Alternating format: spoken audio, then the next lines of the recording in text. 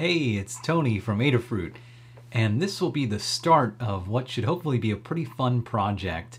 So I want to revisit something that I built long ago, actually almost 3 years ago, and it's a cat laser toy. So basically like a laser pointer that you can control with a Raspberry Pi, but with a web interface so that you'll see a stream of video and you can click different points in the video. If you're looking at a room, you could click your mouse and say, okay, point the laser here, and it'll point the laser there. So you can play with your cat virtually, basically. And I mentioned that this is an old project because I actually made a version of this about 3 years ago and showed it on the Adafruit Show and Tell show. It was actually the second time I'd ever been on Show and Tell that I showed this project. And at the time, it was pretty straightforward. I built it as just something that more of a proof of concept to show that, yeah, you can build this. It wasn't like a really polished thing.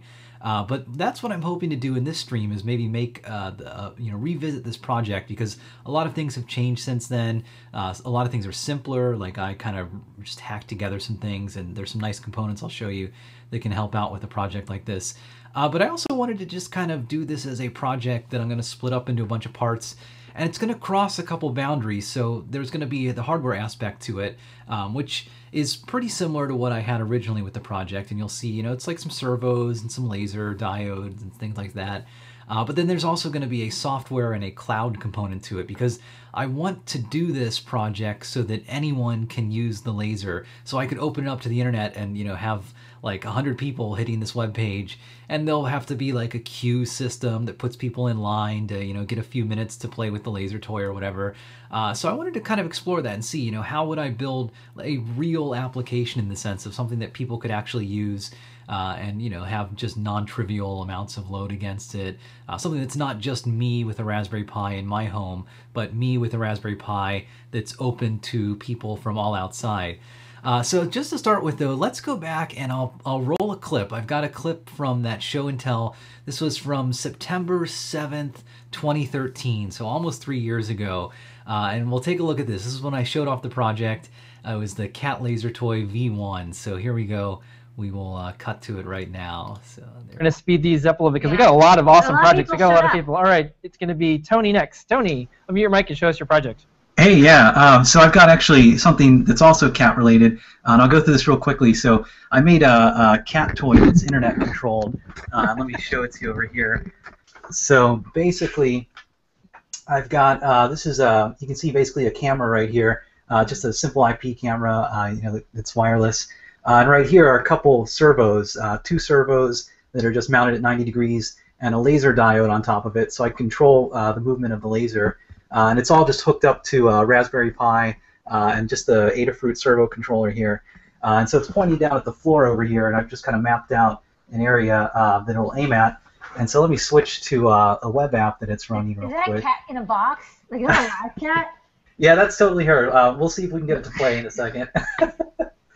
Okay, it's gonna hang it out there. All right, so this is... Wow, you have like an app. So this is basically, just showing video from the webcam there. Let me turn the laser on. And so if work and you want to like play with you want to have a cat video, but it wants to be your cat. Exactly. Yeah, this could be like a internet controlled. I see the dot. I see the dot. Okay. Yep, exactly. Oh, I see. Oh, it's like little Space Invaders looking. Yeah, her missile totally. command. So you can move it around. So let's see. I'll throw the cat down, and we'll see if. Shake the cat. Poor cat is like, I'm really enjoying this box. Why? What's going on? Why? Okay. Place the cat. Okay, beta cat. All right, let's cat's see. Ready. It's really stupid. I don't think she notices. Wait, what? What? This is surprising. You could charge for this. This is a pretty good game. So yeah, that's pretty awesome. Your cat's a little lazy, but that's okay. Well, the cat just woke up, so yeah, give cat. Oh, there it goes. All right, this has to be a first. This is definitely either cruel or awesome. I can't quite tell. Excellent project, Tony. This is great. This is actually a fun project. I want to see if we can duplicate this project, because we have a cat too, and I want to sometimes maybe torture a cat remotely. Are you gonna be able to? I'll send you the details. It's a little rough right now. The aiming's not perfect. It's a little hacked together, but I'll put it on GitHub and send a link over. It's just pretty simple. Philby took off his visor because he's like, I'm going to build this from the coast.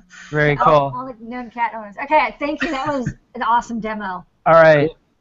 Next up. All right, hopefully we're back, and wow, a lot has changed since then, so look a little different these days. But anyways, the project is pretty much the same as what I had originally. So I want to have a laser that's controlled with 2 axes, so up, down, left, right, and have a web page that has video, so I can use like the Pi camera and a video stream from there. And then the way I had originally created, it's just some JavaScript where it's finding, where you click the mouse on the video and then using that to figure out how it should move the servos to roughly aim. I never did get the aiming to be like 100% precise because there's a really weird transform that I think you have to do to, figure out like the optics of the camera versus, the orientation of the room. So I just did linear interpolation, my favorite thing in the world, and just kind of made it work, which it was good enough for that. So, okay, let's jump in real quick, and I'll show you real fast just a few things on the bench and kind of the web browser here. So this is actually the original guide that I did. So maybe a few weeks after I showed it on Show and Tell, I ended up doing a guide for it. And I'll put a link in the description below when this goes up on YouTube so you can go and see it. And you can actually see a little bit more about the project here. So, I basically had 2 servos, 2 little micro servos right here, and I hot glued them together. It wasn't anything fancy. This was a laser diode that I salvaged out of, I think, a cat laser toy or something. And so I just hot glued that again to the servo. But you can see how one servo right here, and this is inside of a vise, so the vise is just holding it. So one servo can rotate, the other top servo there, and then the top servo can rotate the laser diode up and down, so a little 90-degree angle there. And it worked well because, it was just aiming down at the floor, and you can see over here on the left, this is a little Wi-Fi IP camera, kind of like you would use for home security, that type of stuff. I think Dropcam and those things are what people use these days. And so I was using this because it gave a nice little MJPEG or motion JPEG video stream. Because at the time, I think the Pi camera was out, but I don't think I had a Pi camera yet. This was 2013, so it was a little while ago. So actually, getting the video stream from the Pi was not something I was really worried about. But anyway, so I had a little Wi-Fi camera, and that's what the web page was showing. It was showing that, and then overlaid on top, it was having the whole like aiming interface and things. And let's see, I think I probably have more pictures in here of what the setup looked like. Let's see. So yeah, so you can see the servos here. To control the servos, I was using this little servo board, which I'll mention this again. I'll put links in the description that show all this. But this is the PCA 9685. It's a little PWM controller, so you get like 16 channels of pulse width modulation output. So it's great for driving servos or even like dimming LEDs or things like that. Really nice. You can hook up like a power supply to it that's isolated from the Raspberry Pi, or maybe not isolated, but at least it's different from the Raspberry Pi. So that's the hardware. So that the servo controller controlled the 2 servos. The camera showed the video. The Pi ran a little Python web application. I think it was Python. Yeah, it was Python that I used for this. And so I mentioned how to install it here. And then you had to do this little kind of calibration step that I think I showed here, where the web application will show, here is like the field of play, and this is the video image. And then you kind of have to, it gave you manual controls where you could just manually move each of the servo axes. And then you'd start this calibration process where, if I remember correctly, you would have to move, I guess, I did a video of it apparently. But if I remember correctly, you would move, it would circle one of the corners of this play area, like this corner or that corner, and then you would adjust the servo axes until it moved the laser right into that little spot. And then you would click next, and it would move you to, move to the next point, and then you'd adjust the servos so that it's pointing there. And it would remember the positions of the servos. so that when you click inside of this box, it would just interpolate and figure out, okay, you know, if you click right in the center, then you're probably 50% of the way, you know, between the limits of the x-axis and 50% of the way between the limits of the y-axis. And again, this isn't perfect because like the camera is actually distorting the world based on the field of view, and so there's, you know, these are not straight lines out here, but it worked well enough. As you saw in the video, it was decent. In the video there, I remember I had this actually mapped out on the floor with tape, and then I realized like I didn't really need that. I could just overlay this graphic on the web page there. So that's, you know, what I want to do. I want to revisit this and build this because a lot has changed since then. You know, it's 3 years old. I've changed. The project's changed. One thing that hasn't changed, though, let me go back to the workbench view. Hang on. This is kind of funny. All right, so we'll go full workbench, and these are just some random things. One thing that has not changed, though, let me pull over my little assistant here. Oh, there we go. We're sort of getting in. Oh, let me flip her around. The cat is still a fan of the box, and she just so happens to be in it right now. So this will hopefully be the willing or unwilling participant of the cat laser toy. Other funny thing is, the only time she ever played with the cat laser toy was that one time on Show and Tell. After that, she never touched it again. So we'll see what happens. But hey, at least she's still in the box, and so we can have her as an assistant later for this.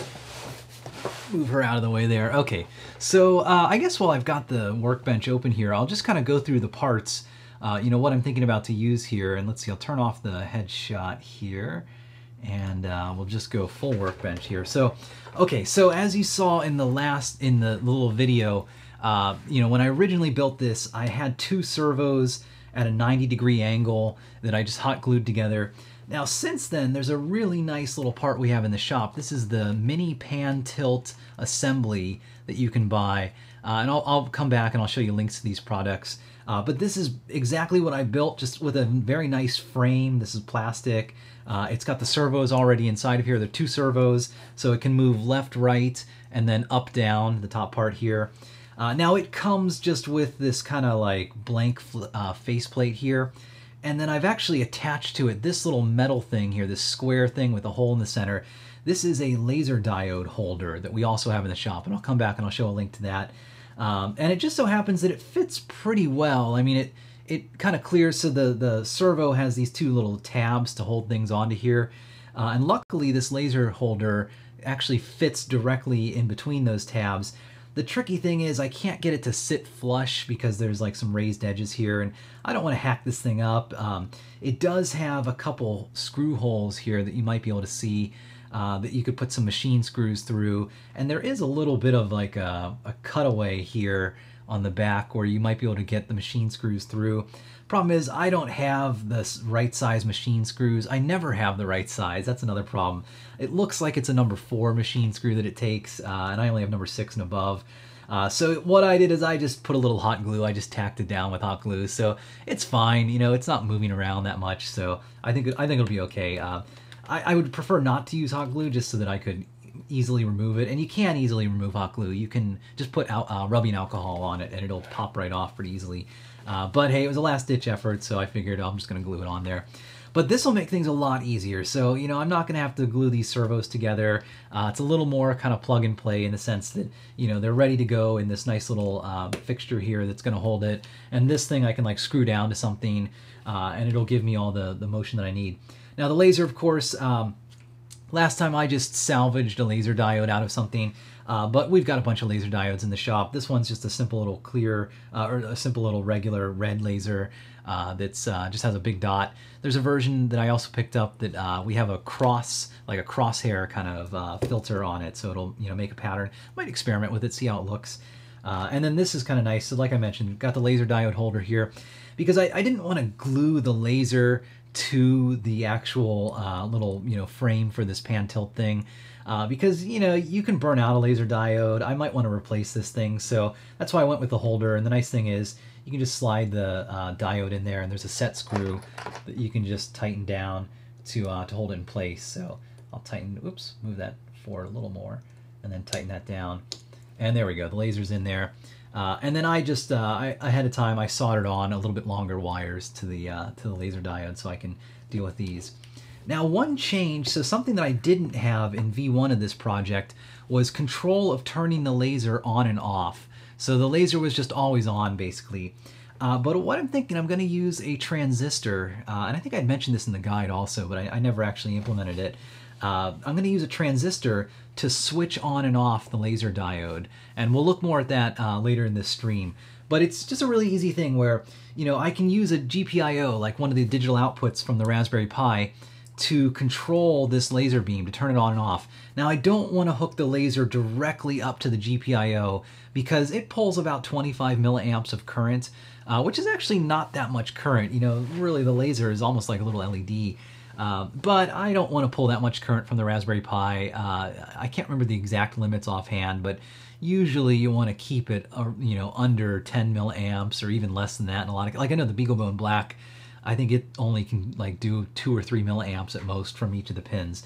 But that's what a transistor can help you with. So transistor is an easy way to switch something on and off.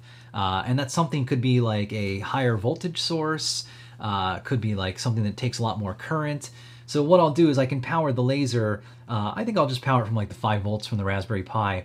But the nice thing is the 5 volt output from the Raspberry Pi can actually give you a lot of current. I think it's, if I remember correctly, it's connected directly to your power supply that's powering the Pi. So, you know, you're limited mostly by, you know, the amperage of your power supply. So this is like a 2 amp supply. So I'll have plenty of current. And again, this laser diode only pulls 25 milliamps. But the nice thing is if I use the transistor, then, you know, one of the GPIO pins can connect to the transistor and basically be the switch that says, okay, turn on or turn off. And then that'll tell the transistor, okay, let current flow to the laser diode, or not, you know, let current flow, like turn it on or off basically. And that way the power from the Pi is just a little bit of current to turn the transistor on and off. And then, you know, the laser can pull as much current as it needs within the limits of the transistor. I think this one is probably good for like 100 milliamps or so. So, you know, we're not gonna need that much. But that's one change I want to make. So I want to be able to control the laser. And I'll have to think through. So again, with this project, I'm kind of building it as I go here. You know, I'm gonna maybe set things up ahead of time before I stream stuff. But I haven't thought through, and I certainly haven't built this whole thing out like this before. So we're just going to figure it out as we go, but I'm going to have to think through in the user interface for this now. You know, maybe I'll have a button, I guess. It's like turn on or turn off the laser or something like that. You know, that'll be an interesting thing to look at later. Okay, so the rest of the stuff I have here, so obviously a Raspberry Pi right here. This is the Model 3 Pi that I have, but it doesn't really matter the version of the Pi that you have.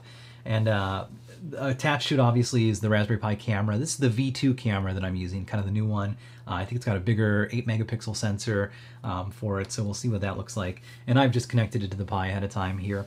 And then I've got the little GPIO breakout here, and so that's just going to a breadboard here. And on the breadboard I have the PCA 9685. This is actually the exact same board that I used in the last project. And so I've hooked that up to the Pi already, but we'll look at how to set this thing up. And so the servos can plug into this, and then this board will control the servos, because the Raspberry Pi isn't really good at directly controlling servos. You need a very specific pulse with a very specific timing. And when you're using like the Linux kernel to control your GPIO outputs, the kernel's going to get interrupted periodically. You know, maybe a web page is downloaded, and so it's got to spend some time to deal with that. So it can't guarantee that you're always going to have that pulse. Now, there are some ways around that. In the 3 years or so since I've done the project, people have found you can use the DMA engine on the Raspberry Pi to get a really nice, stable pulse, like a PWM signal from any of the GPIO pins. So that could be one option, but I like using this breakout because it does a few things. I mean, it simplifies in that I literally just plug in the servos and we're ready to go with it. You know, it takes care of all that signal generation, so I don't have to do any crazy stuff on the Raspberry Pi. I've got a Python library that I wrote for it that's pretty easy to use to control it. And then it also, it gives me this power hookup where I can hook up, you know, a 5 volt power source that will power the servos, and it's different from the 5 volt power source that the Raspberry Pi provides, because servos can pull a decent amount of current, like especially if they get stopped or they hit their limits. You know, they, in some cases, even these little microservos, I think, can pull an amp of current, which is a lot of current, way more than you want to pull from your Raspberry Pi's 5 volt output. So that's nice, and then I can hook up a better power supply to this, and then it's going to use that to power the servo. So it just makes things a little bit simpler, I think, to use a board like this. And we do have a hat version of this that just fits right on top of the Raspberry Pi.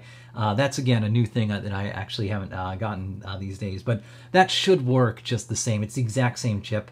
Maybe some of the pins or things might be a little slightly different for it, but that could be a good option. And then over here, I just have some wiring where we're going to come back and we'll hook up the transistor to that and mess with this. So, okay, so that's that. And then one other quick thing, too. So let's see, let me push these things aside. So, before I dive into this too far, I was thinking maybe I should just kind of start by just drawing out a little bit of like what I want to do and talk through like what are some of the features and things that I want this thing to have. Because this is going to be multiple parts. I'm thinking at least 4 parts, maybe more. Like the first couple parts are probably just going to be building the hardware, getting it set up locally, and then at least a couple parts on standing up a cloud machine like on Amazon Web Services and having it talk to my Raspberry Pi and provide a whole web interface and all that. So, there's a lot of stuff that we're going to try and cover with this, but hopefully all within the theme of making the Cat Laser Toy project. So, okay, so maybe I just wanted to list real quick, like what are some of the features that I want this thing to have. So obviously I want to have laser control over the web. And so that means, I need like the XY axis. I need a camera with like a live video stream.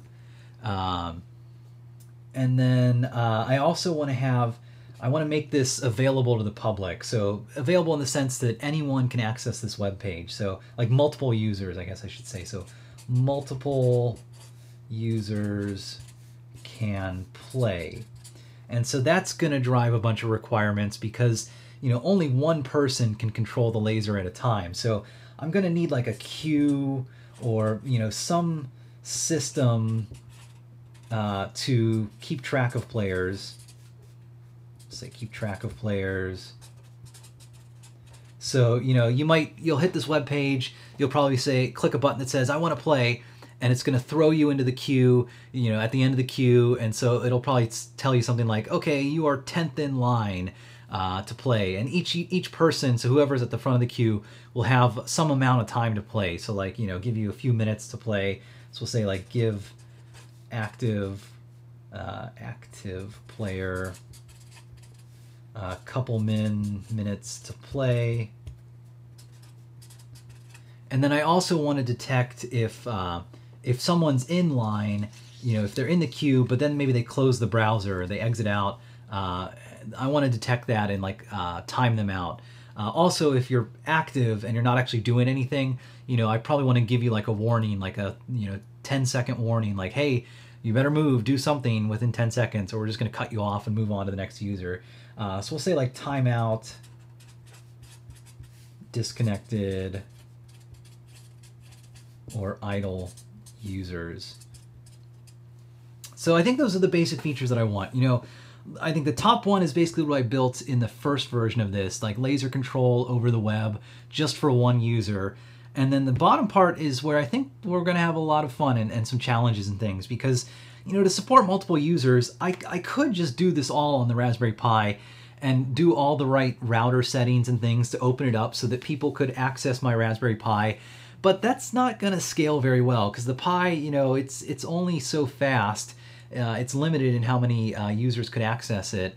And I also don't want people to necessarily have to hit like my, home IP address to use this thing. So that's why I was thinking I want to split this apart and have, one part of it that's the Raspberry Pi and then another part of it that runs on a server, somewhere in the cloud, quote unquote, or on something like Amazon Web Services or DigitalOcean or, any of these providers that give you a Linux machine in the cloud. So I'll just kind of sketch out kind of my rough thoughts on how I might build this. And like I said, I haven't thought through the whole thing yet, so I still have some question marks. And if you have suggestions and things, throw them into the comments in the chat. This is something that maybe we'll evolve together. But I know for sure I'm going to have, the Pi aspect. So the Raspberry Pi will be one part of it. I'll draw a line here. So here's everything on the Pi. And then the cloud aspect of it over here, and we'll draw a little cloud around that, you know, ooh, the cloud. And we'll draw a line here. So this is some server running somewhere. This is the Raspberry Pi. Now for the Pi, I know for the camera, you know, I'm going to have the Pi camera and a piece of software called MJPEG Streamer. And we'll come back to this. But this is basically some nice software. Someone ported it to use the Raspberry Pi camera. And it turns your Pi camera basically into that little security camera that I showed in the first project. So it gives you an MJPEG stream. And I didn't mention it before, but MJPEG is very important actually for this project. You might be thinking like, well, why not use like H.264, like the video that's streaming to you live right now over Twitch? But I tried it out, and it's actually really tricky because H.264 adds latency to the encoding process. So like, you know, when you see me move my hand right here, it's actually delayed like a few seconds sometimes, and even more than a few seconds sometimes, like 10, 15, you know, seconds in some cases, from me actually moving my hand and you seeing it on your computer. And that's a problem when you're trying to control a laser over the internet, because if your video feed is 15 seconds late, you know, you're going to click somewhere, it's going to move, the cat's going to go after it, and then you're not going to see that for another 15 seconds. So, you know, it's not going to work well. But MJPEG, it's just a different video compression format. It's basically just taking JPEG images and just throwing them to you as video. And the advantage of that is that it's very fast to encode to MJPEG video, because most of these cameras and things will just output JPEG streams directly. So you're just effectively like piping that out to the web. It's not great on bandwidth, so you're not going to get like, you know, 1920 by 1200 resolution. But that's okay, because you don't need like this awesome image, I think, for this. You know, I really need like low latency, fast updates, and so that's why I'm going to use MJPEG Streamer. Now the tricky thing is, like I said, I want a lot of people to access this, and if everyone, so, you know, maybe I should say like, I'll draw a third line here. Here's like the user, or the users rather. You know, they could go directly to my Raspberry Pi and its MJPEG stream right there. But then they'd have to know my home IP address. I'd have to set up like a dynamic DNS thing. And then like, what if I have 100 users connected, you know, 99 of them are watching and one of them is playing? There's no way my Raspberry Pi is going to be able to stream out to all of them. I mean, maybe it could. I haven't tried it, but there's certainly a limit to how much it could stream out. But the cool thing is, I've only looked at this. I haven't set this up yet. But if I run a little server in the cloud that runs the Nginx, Nginx web server, very nice web server.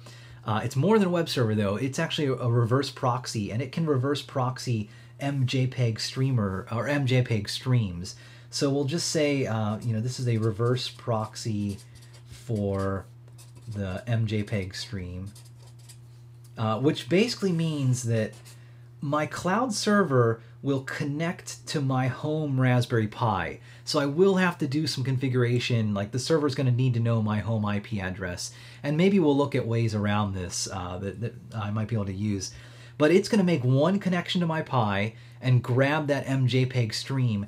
And then however many users, you know, hundreds, thousands, millions of users could be hitting my cloud server, and it's just going to give them that one stream that it's copying over from my Raspberry Pi right here. So it's nice that it's more efficient. Like there's just one connection to my Pi. I know my Pi should at least be able to serve one video stream.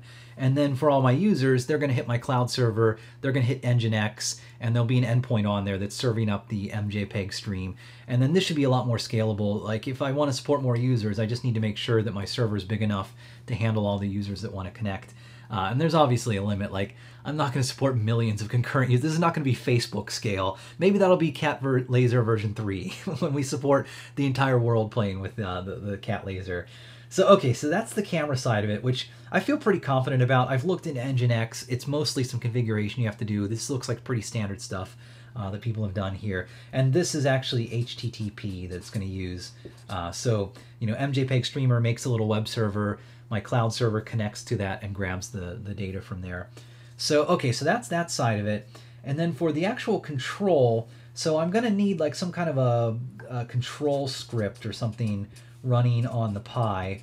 And that's going to talk to the PCA9685 servo controller. So that's going to control the servos, you know, the up, down, left, right. And then also the laser. So I'm going to need, you know, GPIO for the laser to turn it on and off, basically. And so kind of like what I was thinking with the video stream, I'm going to have something that runs on the Pi, and then my cloud server is actually what's going to be talking to my Pi. I don't want my users to directly talk to my Pi. I'm going to proxy it all through the server here because it lets me have more users. It keeps things a little more secure as far as I don't have people that are just directly hitting my network here. But I still have to be careful because this whole cloud server here, you're gonna have to lock this thing down in some ways. Like it is a real server that's gonna be out there. Okay, so on the cloud server, then I'm gonna need some kind of web app here, and it's gonna have to do like the whole queue system. It's gonna have the main logic, the play logic, something like that. Timeout logic, all that stuff is gonna have to be inside of here. And as far as how users control this, so when users talk to the web app, I'm going to use mostly WebSockets. And so WebSockets are kind of a two-way communication between a user and a web page. So normally when you access a web page, it's like a one-way thing where you say, okay, download Amazon.com, and it starts giving you back all the data and all the images. And then if you click a link and you want to go to, like a product or something, then that's a new request that comes in from your browser. It's not the actual web page sending you, that data kind of preemptively over that same channel. WebSockets kind of change that. So WebSockets let you do two-way communication where your user can connect to your web page, and then your web app can say, hey, let's make a WebSocket connection. And then once that connection's open, your server can push data out to your user, and you've got some JavaScript code on your web page that can deal with that. And your user, that JavaScript code, can push data back down to your web app pretty much in real time. Like there's no, like new request that's created. There's no like proxy craziness going on. All of that was figured out ahead of time, and you've just got this nice little channel that's open to very quickly send data around, like a control signal that says, hey, user clicked at this position of the screen, and then the web app has to figure out, okay, that maps to servo position XY whatever, and then the web app's going to need to talk to my control script over here and say, okay, user clicked in the middle of the screen, move the servos to the middle position, something like that. And then that's going to actually move the laser, the camera's going to pick that up, and then that's going to stream it out to all the users again, including the active user that's playing this. And then the web app's going to have the logic to say, okay, we'll give users like a minute or two that they can play, and then once they're done, we'll probably, be nice to give them a little message that says, hey, okay, you're done playing. Maybe if you want to jump back into the end of the queue or something, and then the next person, it should hopefully pop up. And I'm thinking like every user that connects this web app, I'm just going to open a WebSocket connection so that I can just instantly stream to them, like send them an event that says, hey, you're second in line, get ready, like you're going to play in a couple minutes, or, it's your turn, go, here's like show the aiming interface and all that stuff. So this is, I think, going to be a pretty complex part of this project. But I'm pretty confident though, and that all of this stuff is feasible. If you've seen all the videos I've done everything here like all separately. So this is going to be one that kind of ties everything together in some ways. Now, one kind of question mark is I'm still thinking about how I want to do this control from the cloud server down to my control script here. I could run a little web interface on the control script so that it has like a REST interface, and then my cloud server just has to make little, HTTP requests against my Pi over here.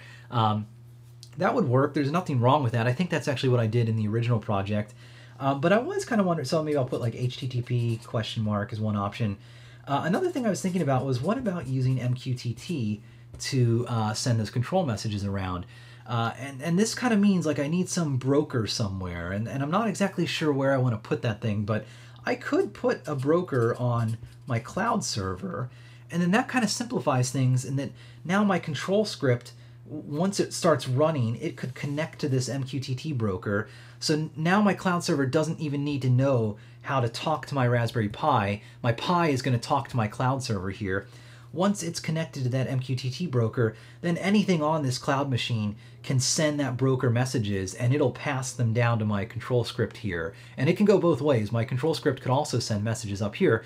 Like I was thinking, my control script, when it boots up, it could figure out the IP address of my Raspberry Pi and maybe send a message to my server that says, hey, by the way, your camera is running at this URL, use this for your reverse proxy config. And then maybe I could have a script that's running on my cloud server that configures Nginx to go point to that, to my Raspberry Pi and my local IP address there. So that was one thing I'm thinking about, you know, that it might work well in this case. And MQTT is pretty low overhead.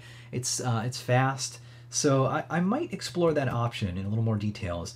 Another thing that I was thinking is, you know, this interface between my Pi and the cloud server, I could just throw this all inside of a VPN, so that basically I have a virtual private network, so that I have like an encrypted tunnel between, you know, maybe the camera data and my server, and especially the control data. Like, I want to make sure, you know, if I use HTTP for this, I have to be careful, because if someone figures out that protocol and they know my IP address and I don't have any authentication or anything, you know, locking this down, I'm in trouble. Then people are just going to take over my laser here and control it blindly. That's one reason why I like the idea of MQTT, because in its protocol, it has a concept of security and encryption. Like, you can actually use TLS, the same technology as SSL, and it's pretty easy to set it up with some of the brokers that are out there these days.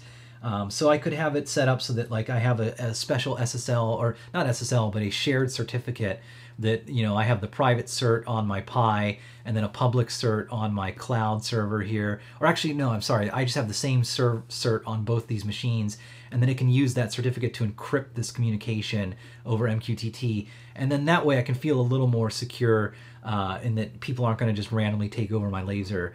A VPN would be another way, where this just operates more at your network interface level, where my cloud server would have a network interface that it could talk to that's tunneled over to my Raspberry Pi. And this gets more complex. You need to figure out like your VPN clients and things. So I'm not sure if I'm going to go down that route, but I just wanted to mention it as, you know, things I'm thinking about. But I think the overall idea is pretty sound, as far as, you know, using MJPEG Streamer on the Pi with Nginx as a reverse proxy. That'll give me the video component, and MJPEGs are real fast, low latency, so that'll be great. And then the control script is going to actually take care of talking to the servos and controlling the laser on and off. And then I'll have a whole web app on the cloud server here that uses WebSockets to queue up users, give them a chance to play, you know, have all that logic built in there. And then it's going to have to talk through some way to my Raspberry Pi and the control server there. So that's what I'm thinking. That's the basic design here. I think in this video, so let's see, let's switch back to kind of the main view of everything. So in this video, what I wanted to do, you know, did the little intro, talked about what I wanted to build. I think let's go through and let's just get each of these components working with the Raspberry Pi. You know, I want to get the servos moving, I want to get the laser diode turning on and off. And so I'll go through that whole process here, and we'll just kind of see what it takes to set things up.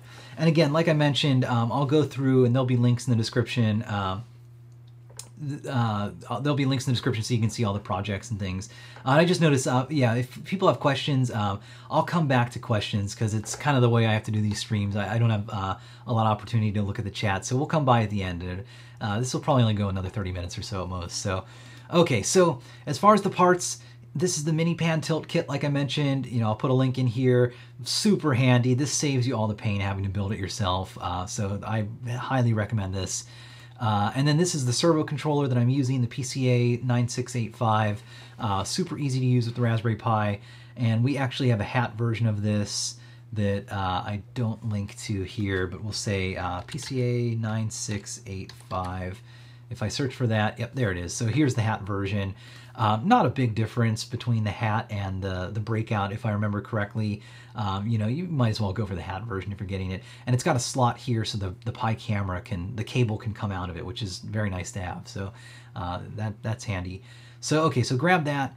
And then the laser diode, I'm just using this one, just a little 5 milliwatt red laser diode. But we do have other versions. So there is this one makes a line, just a straight line.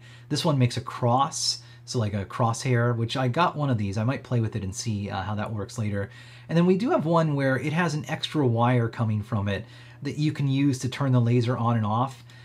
So it's a little easy. You know, if you don't want to do that transistor thing like I'm going to do here, you could use this. But you know, the transistors are simple and easy, and this is a good opportunity to learn how to use them. So I say go for the cheaper diode here. If you're totally like, I'm not dealing with analog, which I can understand, I come from a software background, then maybe get the TTL one. That'll probably be easier for you to use.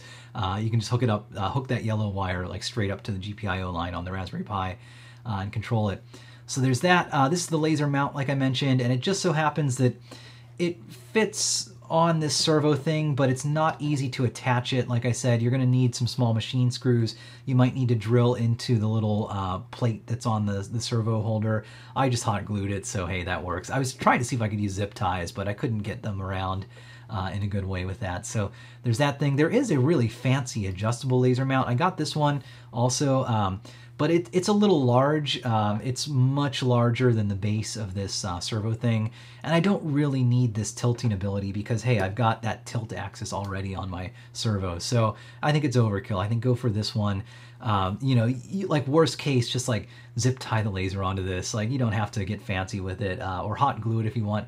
But like I said, you might kill your laser diode. So don't like permanently, you know, don't E6000 your laser diode onto there.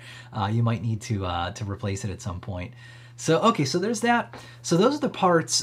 So let's just kind of get started. I'll connect to the Raspberry Pi, which I'm actually already there. And I've done a little bit of setup. I've basically just installed some packages because the installation is pretty slow when I'm streaming, so I wanted to do that ahead of time.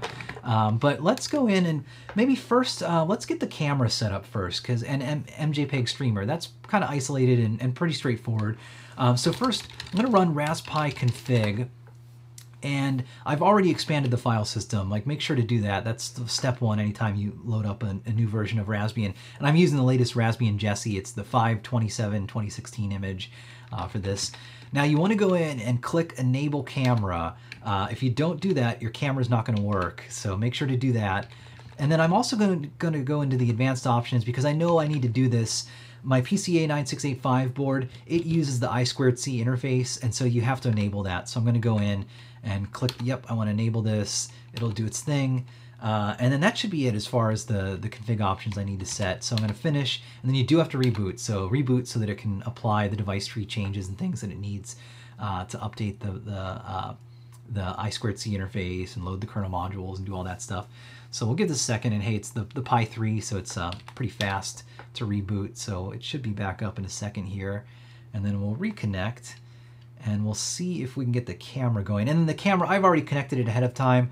You know, check out I think we have a link to the instructions, but basically there's a little, I think it's the CSI connector here.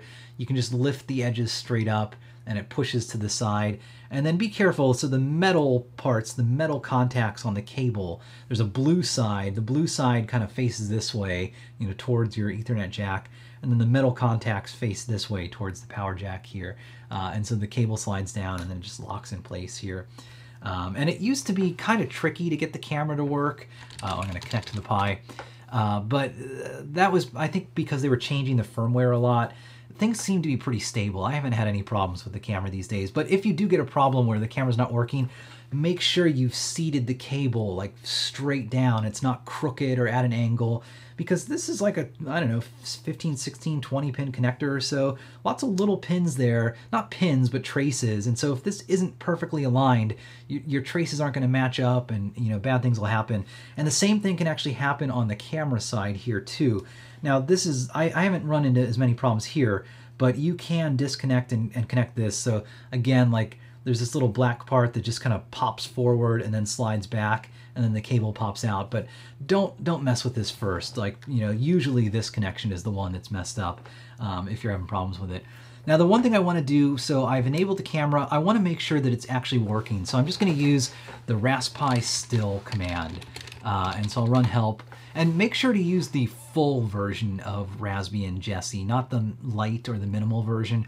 If you're using the light or the minimal, you might not have all these tools installed like raspi still, so you might have to go in and like go to the package manager and install these things, versus if you use the full image, it's just going to give you those out of the box. So okay, there's a ton of options to raspi still. If I remember correctly, I have to use the O option, and then by default it waits 5 seconds, and then it will take a picture, or you can use this -T to say how long to wait.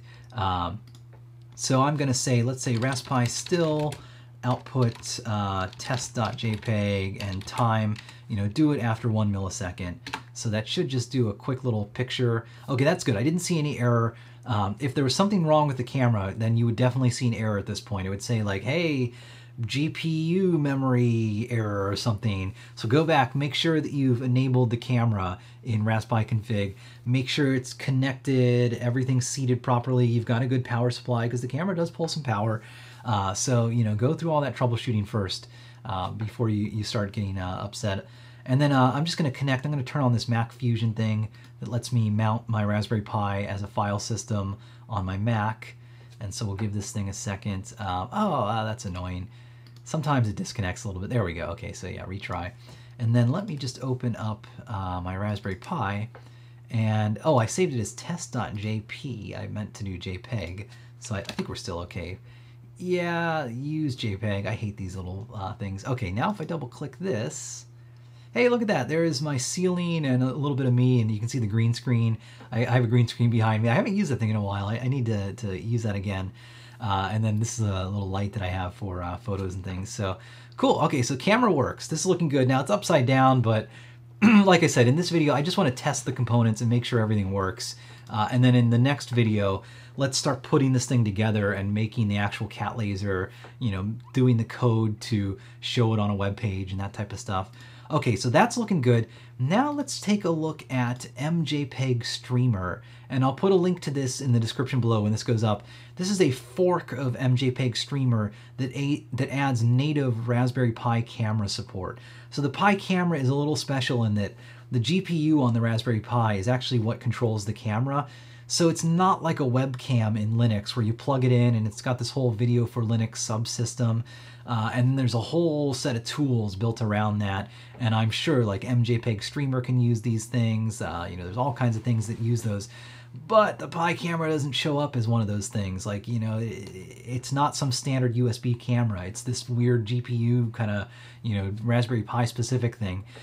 So luckily though, people have actually taken the code that the Raspberry Pi Foundation provides and have ported it over so that most tools that use the camera, like MJPEG Streamer, or there's a package called Motion that's used for doing like object and like motion detection and stuff, most of them have had Raspberry Pi camera support added to them. And so that's why I'm using this fork of MJPEG Streamer that added that support. And it's pretty easy to use it, so you can't just do an apt package install, at least as far as I know. Let's see, apt cache search MJPEG. Let's see what's in the Raspbian repository. So, oh, I don't even see MJPEG Streamer in the repository. So hey, I guess you can't even use that. So we will have to compile it, but it's not hard. It does kind of mention here. So you need CMake installed, and you need libjpeg, and specifically he used libjpeg 62 dev. So that's what I want to install. It's a little tricky if you're new to compiling software sometimes to know which dependencies that you need. So okay, so you're going to want to do sudo apt-get install CMake. You probably want to add build-essential. This gives you a C, C++ compiler, all the basics to compile code. This is almost always already installed on every system, but it never hurts to just say that we need this again. And then I want to get libjpeg, and I'll actually show you. Let's do apt cache search first. Apt cache search libjpeg, and let's see what versions we have here. So this is an annoying thing that I kind of don't like about you know, the Linux world. Something like libjpeg, there are many versions of it. Like, it looks like it's up to version 9. And each one of those has a separate package, and as a newbie, it's kind of like, okay, which one do I install? Like, you probably have to go and figure out what is different between each of these versions, and then go to the software that you're using and see, okay, what version does it expect? Because if you have like an old version and your software is using new features, it's not going to work. So it's like, it's just annoying that there's so many versions and you have to figure this out. Luckily, they kind of gave you a hint here that said they use libjpeg 62. I don't see libjpeg 62-dev, but I do see libjpeg 62-turbo-dev. And the -dev version is what I want, because that gives you the headers that you need to compile code that uses libjpeg. if I just install libjpeg turbo up here, it's just going to give me the shared library, like the DLL kind of, that that has the code. But if I'm compiling code to use libjpeg, it needs headers and definitions that tell it the functions inside of there. So that's what the dev version does. And the dev version will actually install this version also. So it never hurts to install the dev version usually.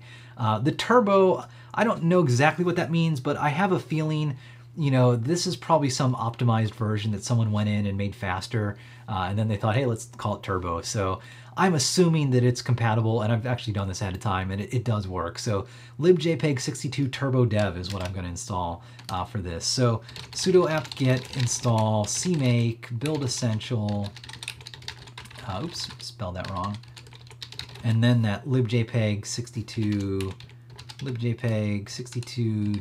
turbo dev. So I'll do that, and it's already installed for me because I did this ahead of time, but this will spin for a little while, install some stuff. Okay, and then at this point it's pretty easy. I need to clone this repository, so we'll click this link, and if you didn't already, make sure to install the git git source repository system. It's already installed on the full version of Raspbian, so you're fine. So we will git clone the repository here, and that's going to pull down the code. And then I'm going to go into the directory that it created. And inside of here, there's another directory, this MJPEG Streamer Experimental. And it kind of tells you, okay, to compile it, we go into that directory, we run make, we run sudo make install. This is all pretty typical of the install process. And then it shows a little bit further down how you want to run this thing. And we'll come back to this in a second. So, okay, let's do this make command. And this will, it immediately fails because I'm not in the right directory, so I need to go into that experimental directory and now run the make command. And so this is just going to use, there's a make file that they created ahead of time.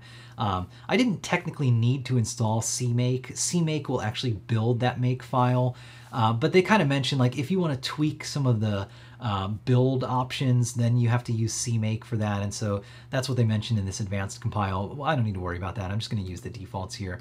So, okay, this will just take a second here. It's giving me kind of output. It's building certain output plugins and things. It looks like MJPEG is built to use a lot of plugins, which is kind of nice. Like, I can plug my own code into it if I wanted, so nothing wrong with that.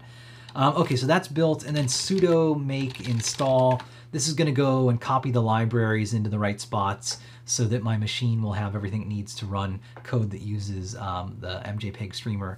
And then at this point, now to use it, they show you have to set your load library path equal to the current directory. I think this is probably because all of these .so files, so these are shared objects, which are basically like a DLL file from the Windows world, but this is the Linux version of that. It's just like compiled C code, like functions inside of there.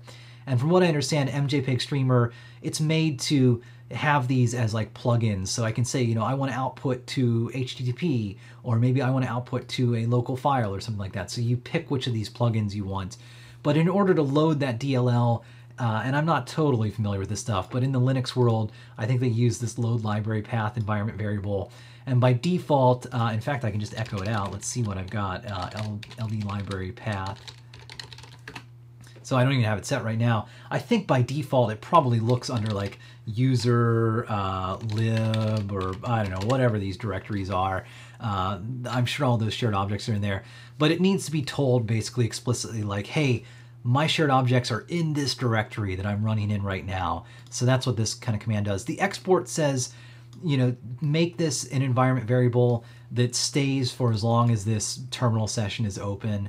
Though I'm going to actually slightly change how I do this. I'm just going to grab this part here that sets the environment variable, and I'm going to copy that in, and I'm inside that experimental directory like they mentioned. And now I'm actually going to copy the command to start MJPEG Streamer like this. And so what this is doing is basically you can set environment variables that only apply to this command that's being run. And you just list all of your environment variables before that command effectively. And so this environment variable is only going to apply to this command, just because I don't like to change this load library path because it can drastically alter how your software runs.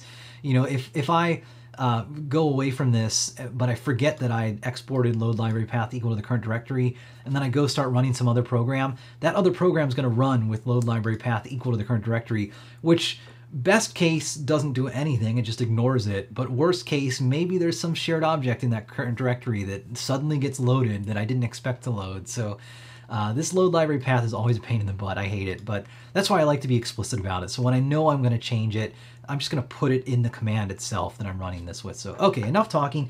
And you can see from the command here, so it's going to run the MJPEG streamer tool that's in this directory. The -o command, I'm guessing this is the output plugin. And so this is saying, hey, use output http.so, so use the web output. And then I think this is like a parameter it's passing to it that says, like, I don't know, put it under a /www folder or something. And then my input, it's going to use the input Raspberry cam. So I'm assuming that's the Raspberry Pi code that reads the camera. So, okay, so I just ran this and it started, and it's not super obvious, but it kind of tells you, okay, my HTTP TCP port is 8080. So what I'm going to do is I'm going to actually connect my Raspberry Pi. So we'll go Raspberry Pi and port 8080, so 8080, and this is a colon that I put in between here. You might need to use the IP address of your Raspberry Pi if your router doesn't resolve the Raspberry Pi name like this. But I'm going to hit this, and hey, look at this. So this is saying, congratulations, you've successfully installed MJPEG Streamer. And notice here, it's got like a little picture. This looks a lot like my room right now. And so I'm going to click this stream right here, and hey, look at this. So if I move my hand over here, you know, you can see, actually you can kind of see, I guess we can compare both these video streams. If I move this up a little bit, then you can watch in the upper right hand corner, you know, as I move my hand. Let's see if I'm trying to think how I can orient this so that you can see. I guess if I try and make it face like straight up like that. Okay, so where am I at over the camera here? Just trying to, it's all kind of reversed to me. So this is okay, obviously not that way. There we go. Okay, there we go. Oh, now you can't see my hand. All right, let's try to move all of this up this way like that. All right, let's see how that works. Okay, because I'm just kind of curious to see. So if I close my hand, I'm going to watch the upper right stream and the left stream and see, you know, how fast are they? Are they both? That's pretty quick. I mean, that's like, that feels like maybe 500 milliseconds, maybe, you know, 700. Feels like almost half a second or so. But that's still pretty fast, you know, low latency. Like if this was something like a Twitch stream or something like that, to get that level of latency is pretty hard, especially with H.264 video, because, you know, those better compression schemes, yeah, they give you a smaller size, but they require all this extra data to do that. So that's why they need a bunch of extra frames, because that's how they do their compression. They look at a bunch of frames and say, oh, this object that's moving, I can just store one representation of it and then store, you know, the motion it's moving along, rather than MJPEG. Basically every single frame you see here is just a JPEG image, you know, so it's not going to be great bandwidth wise. And oh, hey, look, you can see maybe as I stream this here, we'll point it up there. So it's you know, not great on bandwidth, but it's good on latency, and that's fine. That's the trade-off that I want. Okay, so I think this is I think we can call this a success. MJPEG Streamer is running. I think I can just copy this image address and view it. Let's see what this looks like. Okay, yeah, there we go. So, you know, this is my stream right here, and you can see, yeah, it looks like it's working like that. So, okay, so that's cool. So as long as I'm running this software, my Raspberry Pi is serving up on this URL an MJPEG stream. So, you know, we'll come back later, and I think in the next video, or maybe a couple of videos from now, we'll see how we can set up Nginx on a cloud server to grab this video stream and then serve it out to other users. So, okay, so that's cool. So we'll consider that a success. Now the next thing, let's do the servos. So I've got the servos here, and I've got the PCA 9685 hooked up. And I'm going to go a little bit quickly here because we have a guide on how to hook this thing up to the Raspberry Pi. It just uses the I2C interface. It's pretty straightforward and easy to set up. One thing that I do need to do, I'm going to set up a separate power supply for the servos. So I'm going to plug in a ground and a, oops, let me get the right size screwdriver. Plug in the ground and a power lead. And I was looking around, and my bench supply is what I'm going to use. I had a battery pack, but I don't have enough batteries for it. So like a 4 AA battery pack is usually perfect for servos. You know, it gives you about like 6 volts, and it's you know, it's nice. It can supply a lot of current, but my bench supply should work too, so we'll use that. Unfortunately, my bench supply is a little loud, so you'll hear it. I'm going to turn it on over here. and it's outputting 5 volts. Okay, so that's my servos are powered. They're not hooked up yet, so I'll do that next. So let's plug them in. And so there's a bottom servo down here. I'll plug that into channel 0 on the end here. And you do got to be careful about the orientation with these servos. So the brown is the ground, red is power, and the top one is the PWM signal, and that kind of shows right in the middle here that your PWM signal goes on the top, so the orange wire on the top. But double check your servos, you know, each one might be different. Okay, yeah, I kind of saw that servo just jiggled a little bit, so that seems good. And then I'm going to plug the second servo into channel 1. So channel 0 is the bottom servo, channel 1 is the top servo. So, okay, so that seems good, and we'll see if we can stand that thing up. Maybe not standing up very well. Okay, so let's go back and let's do the software side of this now. So what I'm going to use is this little library I made, the Python PCA 9685 library. So I recently ported this over. This came from our old Raspberry Pi Python code. We had this big mega repository, this one right here, which had all of our Python code inside of it. And then if you go to it now, it kind of says, oh, where'd all the code go? Well, we broke it out into libraries here, so it's a lot easier to use. And so that's what the old PWM servo driver class is now, a Python library that you can install on the machine and use. It's actually on the Python package index and all that fancy stuff, but you don't get the example files if you install from there, so I like to install from source.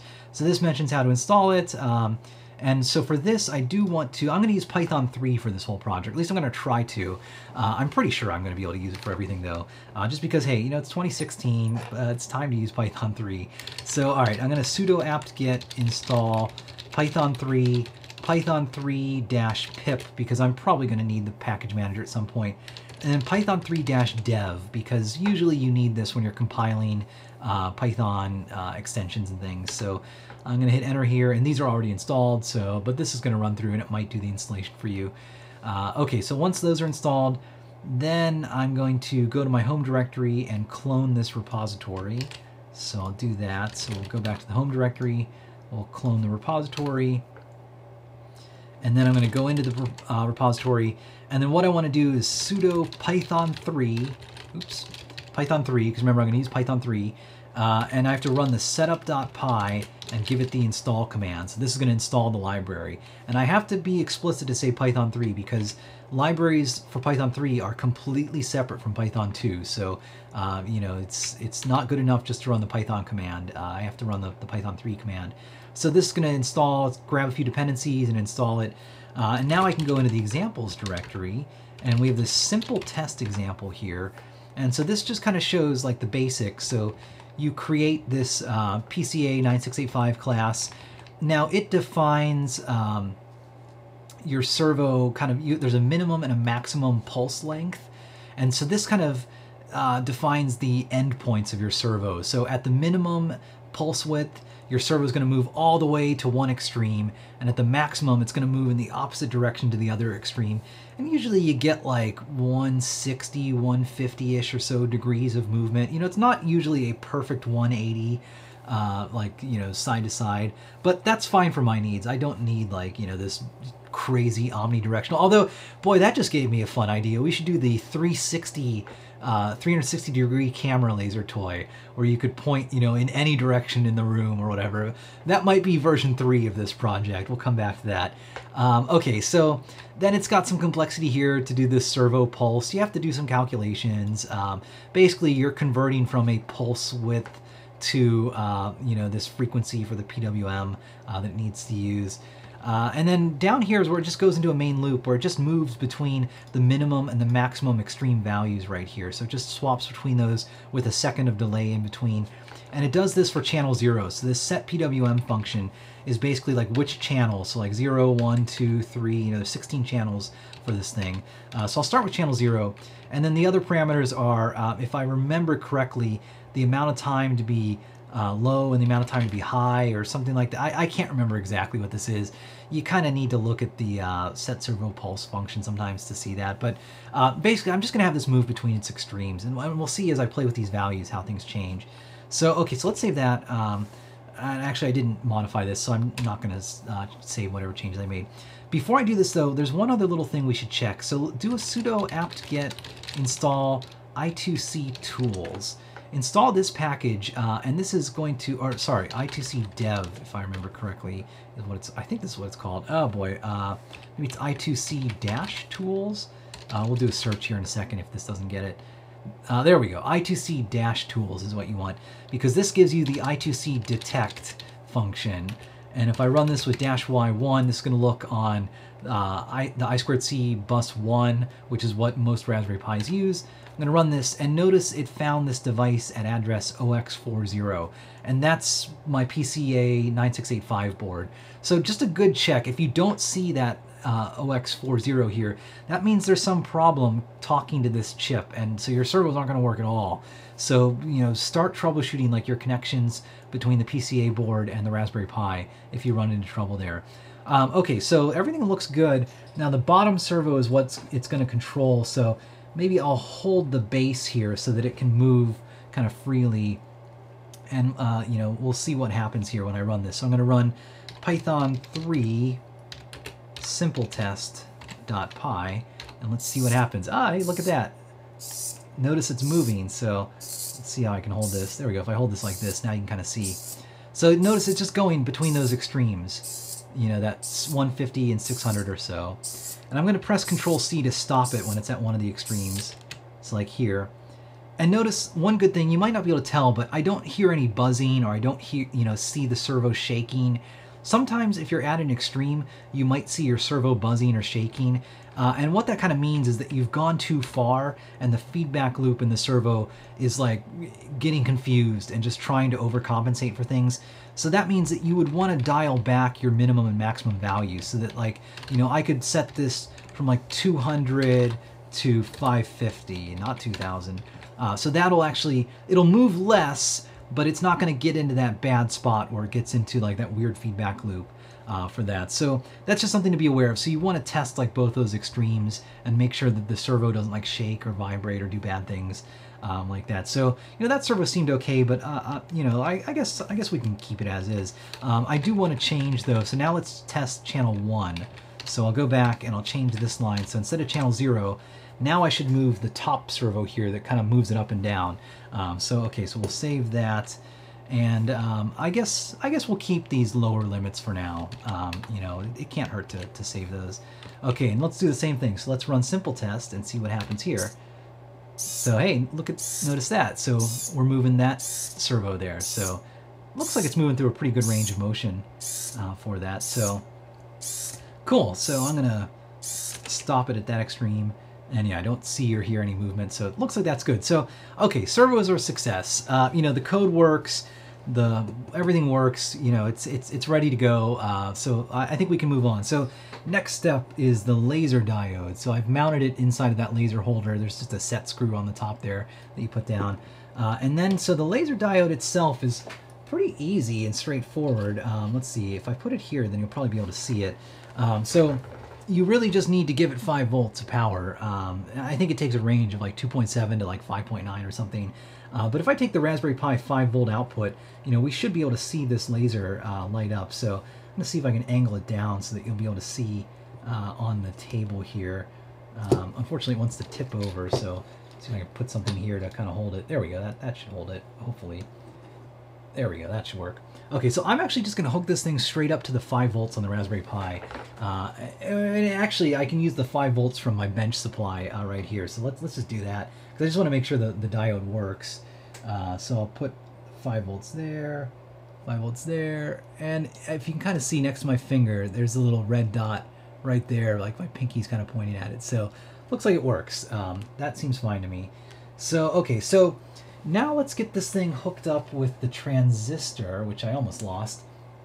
So remember, I want to control this thing on and off with my Raspberry Pi. And so to do that, you know, I don't want to hook this thing straight up to the GPIO outputs on the Pi, because yeah, this laser only pulls 25 milliamps, and maybe that's okay if you read all the data sheets. But in general, I want to make sure that I can power this thing with a good power supply, let it take as much current as it wants, and not lose sleep over destroying my Raspberry Pi. So that's why I'm going to use a transistor for this. And there's actually a really good little page that I saw from the elinux.org, awesome website, like great little wiki that they have here. And they mention exactly how to do this. So using an NPN transistor, if you put it in this kind of configuration, so you have your load up here and then ground at the bottom, and then your base is kind of that on and off signal here. Then that way you're basically switching the ground on and off. And so current's not going to flow without any ground to go to. So, you know, when the transistor turns off, your load turns off. Like power can't flow through this. But when this base voltage increases and some current flows through the base, the transistor turns on, and now it actually lets the current flow between you know, the collector and the emitter down here. I think I got that right. I studied mostly software, but I've picked up a lot of hardware as I've gone. So it's a switch. We're effectively using a switch. The transistor is a switch here. And then that way, you know, I can use whatever 5-volt power source I want for my laser diode. I could use the Raspberry Pi, which sure, I'm fine to do that because it's just using the wall regulator output, so it can source a lot of current. Or I could have, like, you know, my bench supply or battery pack or whatever, so it gives me a few more options. So let's do that. So this is the transistor. This is a NPN 2N3905. This is a pretty standard transistor. I think they can support up to around 100 milliamps or so of current. So my laser diode's only 25 milliamps. That's fine. I'm not going to run into problems. We do have fancier ones. There's like the TIP 120 Darlington transistor. Those can source, you know, amps of current, like 1, 2, 3 amps of current sometimes. I don't need it in this case, but something to be aware of. You know, even if you're working with higher current stuff, you can make it work with just better transistors for that. And then if you're not really familiar with transistors, just do a search for 2N3904, and you'll see the one thing you might not be sure about is the pinout of them. So when you look at the transistor, there's a flat side and a curved side, so you want to be careful that you get the right pins. So like the flat side, the rightmost pin is the collector, and so that's what goes up to my source. The leftmost pin is the emitter, that goes down to ground, and then the middle one is the base. That's kind of the on-off that the Raspberry Pi GPIO is going to control. So I'm going to connect this thing to a circuit. I've already kind of wired it up, and it actually shows the circuit. You do need a resistor. If I go back here, so you do need a 1K resistor here because you need to get some current to flow from the GPIO output on the Raspberry Pi, and so this kind of limits that current. So it limits it to a small amount of current, and then the transistor sees that current and says, oh, okay, I'm going to allow a lot of current to flow through this line here. So I've basically got that little resistor in series here. I've built exactly like this schematic there, so there's the resistor. And then the last things I need to hook up here are the laser diode. Now, the laser diode is the load in this picture, so the ground is actually going to connect up to the collector, the top part of the transistor here, just like they show here. So you can see like the negative symbol, that's the ground, because that's the direction that the current's going to flow. So, okay, so I'm just going to make sure that I get this in the right spot. So I want this, oh, actually I put the transistor in the wrong spot, so I need to move that. Okay, there we go. And now I need to put that into the breadboard, and this can be a little annoying. I hate putting stranded wires into breadboards. I tin the wire ahead of time with solder. That makes it a lot easier to put stranded wires into a breadboard. If you don't do that, you're having a heck of a time getting a stranded wire in there. I'm going to turn off the bench supply also. I don't need that on anymore.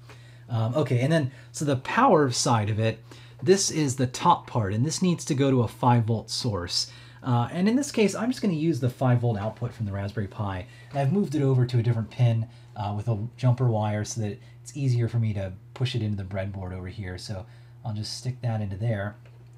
Okay, so it's hooked up to the transistor, and then the base of the transistor goes through that little resistor right here, and that's going to pin 23 on the GPIO of my Pi. Now notice the laser's not on. I don't see the dot there yet. So let's write some Python real fast. So I'm just going to run Python 3, and I need to control GPIO pin 23. So I'm going to use the RPI GPIO library. So if I import rpi.gpio as GPIO, this is kind of the standard boilerplate for how to use this library. Oh, I just lost the light, the battery on that went out. That'll actually work well. Now we'll see the laser better. Okay, so I import this, then I want to do gpio.setMode, gpio.bcm, because you need to tell it you're using BCM pin numbering, and this is the most annoying thing in the world, and I wish they'd just make this a default, but whatever. Okay, so I do that, and then I want to say GPIO setup, pin 23 is an output, and okay, now the magic, GPIO.output 23, GPIO.high. Let's see what happens here when I do this. Hey, you might have noticed it's very faint, but there is a little laser dot here. So it is definitely, it's coming through. I wonder if my connections aren't that great, if it's not letting enough current through on this. Let me just jiggle these things around a little bit. Make sure that I've got everything connected correctly also. So yeah, that's going to ground. Yeah, well, it's good enough. It's obviously controlling it. It was a little bit brighter earlier, but I'll have to mess with it more and see why it's a little bit dim. But it is on, so, and then if I do low, let's see, turns off, so you see it went away. If I go back and run high, it's on, and then low, it's off. So, okay, cool. Like, we've got control of the laser diode there. So, I think I'm going to wrap it up. So the stream's starting to run a little bit long. You know, I want to keep each of these to around an hour or so. But that's what I wanted to do in this stream, was just go through, test all the hardware. As you can see, like, the basics are there. I've got the servos. It's got 2 axes of movement. I've got the camera with MJPEG streamer ready to go, giving me an output that I can send to a web page. I've got the transistor with the GPIO that's controlling the laser diode and turning it on and off. So that's going to give me the control there. So, you know, the parts are there. I think the next step is going to be, you know, let's make a local version of this, basically rebuild what I built in the original show and tell version of this. So just something that runs entirely on my Raspberry Pi. No cloud server yet, nothing like that. Get the aiming interface and all of that working. And then in the later streams, let's look at how do we turn this into something that has, you know, a cloud server that runs in front of it, that talks down to this local server that controls my hardware, and then deals with the whole interface of the game or the playtime for it. So if folks have questions, throw them into the chat, and I will do a quick pass through them. Let me switch to the main camera here. So, okay, so let's see what questions we had here. Oh, people want MOSFET to play with this. It's funny, if you go back to that show and tell video, maybe I'll put a link in the description when this goes up on YouTube so you can go watch it again. But yeah, Lady Ada mentions that she'd like to build one for MOSFET, so maybe one of these days we'll get one for them. Can laser hurt the cat's eyes? Yeah, it could. I mean, you know, so be careful. Like, you might want to use a laser that you scavenge from a cat laser toy. I can't imagine that those are any different than these little 5 milliwatt ones. But, you know, again, yeah, don't be stupid.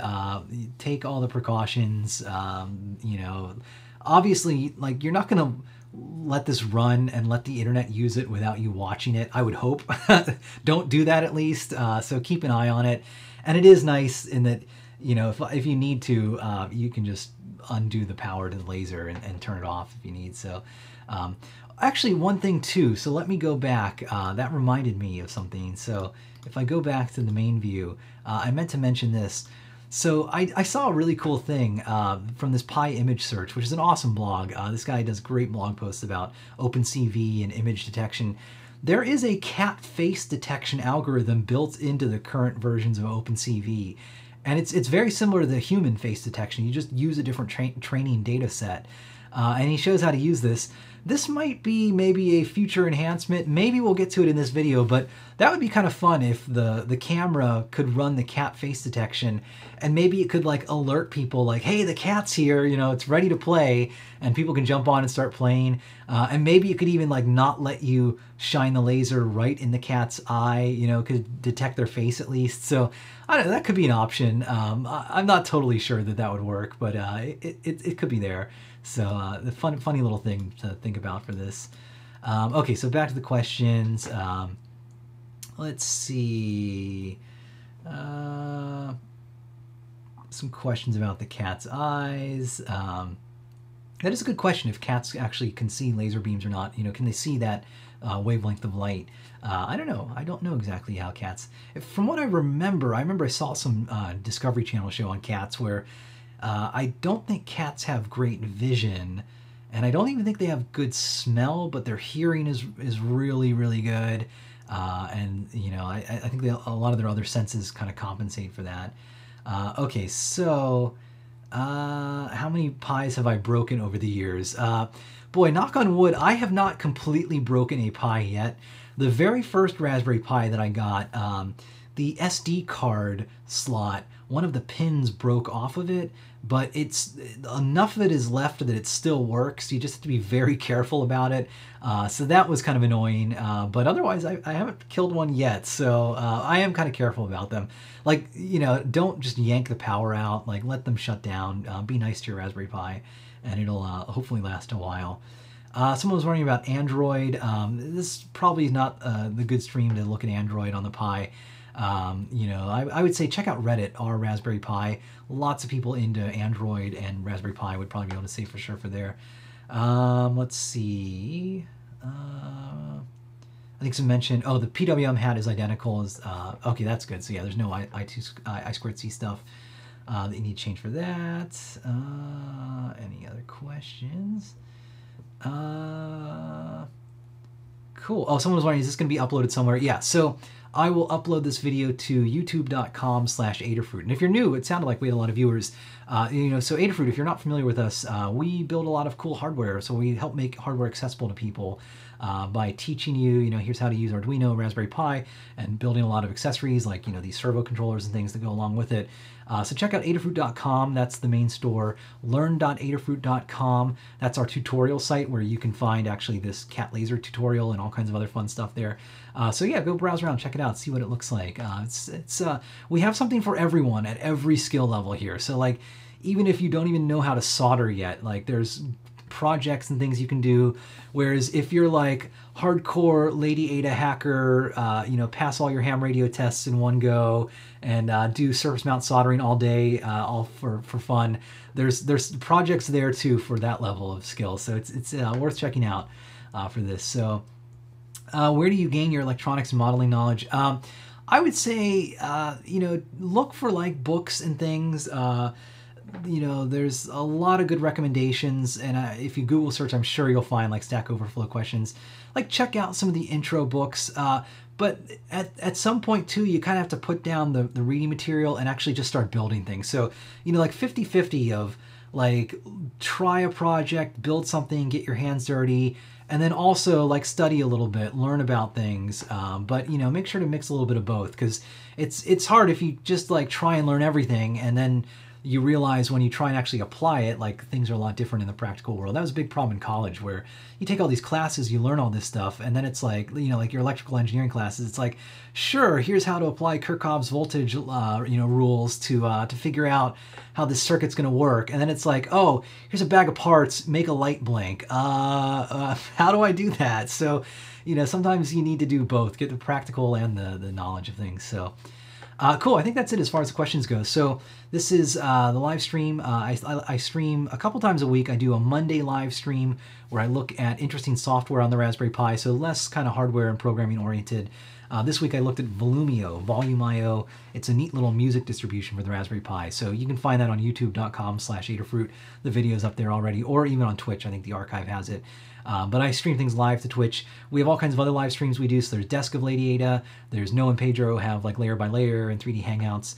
So look for that throughout the week. Now, normally I do on Fridays a live stream like this, like an in-depth stream. And this one's going to be just the first part in multiple parts. Like I think at least 4 parts, maybe more for this project.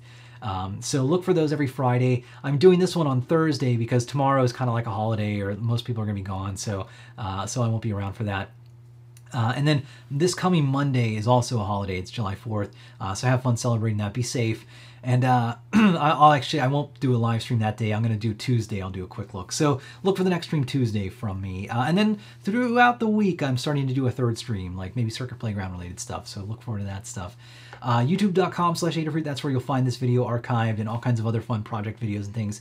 So subscribe to that. And then like, comment, subscribe, you know, let us know that this is cool stuff. If you have questions, if you have suggestions especially, throw those into the comments and things, you know, for how you might want to see this project go. Because like I said, I've thought through the basics of this, but I haven't implemented it all. And especially when we get to the cloud server part, that's going to be interesting because a lot of that stuff I haven't really done yet. So, you know, we have a chance to maybe shape this and change how this goes. Okay, so that's it. So this is Tony from Adafruit, and until next time, I will see you later. So thanks for watching the Cat Laser Project 2.0. This is version 2.0 of it. And I guess I'll play again the original show and tell. This is the second time ever I was on show and tell. This was almost 3 years ago. This was September 7th, 2013. So this is V1 of the Cat Laser Project, and hopefully after a few more videos in this series, we'll have V2 that everyone, that you actually watching right now, will hopefully be able to come and play with my cat, who is still sleeping in the box right now. So I will grab her real fast. So hopefully in the future, we'll be able to grab this and and play laser with her. So put her back. All right, so until then, I will play this clip, and then we're out of here. So thanks a lot for watching. We're going to speed these up a little bit because we got a lot of awesome projects. We got a lot of people. people. All right, it's going to be Tony next. Tony, unmute your mic and show us your project. Hey, yeah. So I've got actually something that's also cat related, and I'll go through this real quickly. So I made a cat toy that's internet controlled. Let me show it to you over here. So basically, I've got this is you can see basically a camera right here. Just a simple IP camera, it's wireless. And right here are a couple servos, 2 servos that are just mounted at 90 degrees, and a laser diode on top of it, so I control the movement of the laser. And it's all just hooked up to a Raspberry Pi and just the Adafruit servo controller here. And so it's pointing down at the floor over here, and I've just kind of mapped out an area that it'll aim at. And so let me switch to a web app that it's running real quick. Is that a cat in a box? Like, is that a live cat? Yeah, that's totally her. We'll see if we can get it to play in a second. Okay, it's gonna hang it out there. All right, so Wow. Wow, you have like an app. So this is basically, just showing video from the webcam there. Let me turn the laser on. And so you're at work and you want to like play with you want to have a cat video, but it wants to be your cat. Exactly, yeah. This could be like a internet controlled. I see the dot. I see the dot. Yep, Okay. exactly. Oh, I see. Oh, it's like little Space Invaders. Look, yeah, her missile totally. command. So you can move it around. So let's see. I'll throw the cat down and we'll see if. Shake the cat. Poor cat is like, I'm really enjoying this box. Why? What's going on? Why? Okay. Place the cat. Okay, beta cat. All right, Let's cat's see. ready. It's really stupid. I don't think she notices. Wait, what? What? This is surprisingly, you could charge for this. This is a pretty good game. So This yeah, is that's pretty awesome. Your cat's a little lazy, but that's Yeah. okay. Well, the cat just woke up, so Yeah, that's true. give cat. Oh, there it goes. All right, this has to be a first. This is definitely either cruel or awesome. I can't quite tell. Excellent project, Tony. This is great. This is actually a fun project. I want to see if we can duplicate this project because we have a cat too, and I want to sometimes maybe torture a cat remotely. Are you gonna Yeah, be able to? I'll send you the details. It's a little rough right now. The aiming's not perfect. It's a little hacked together, but I'll put it on GitHub and send a link over. It's just pretty simple. It's Philby took off his visor because he's like, I'm going to build this from the stove. Very cool. All the known cat owners. Okay, thank you. That was an awesome demo. All right.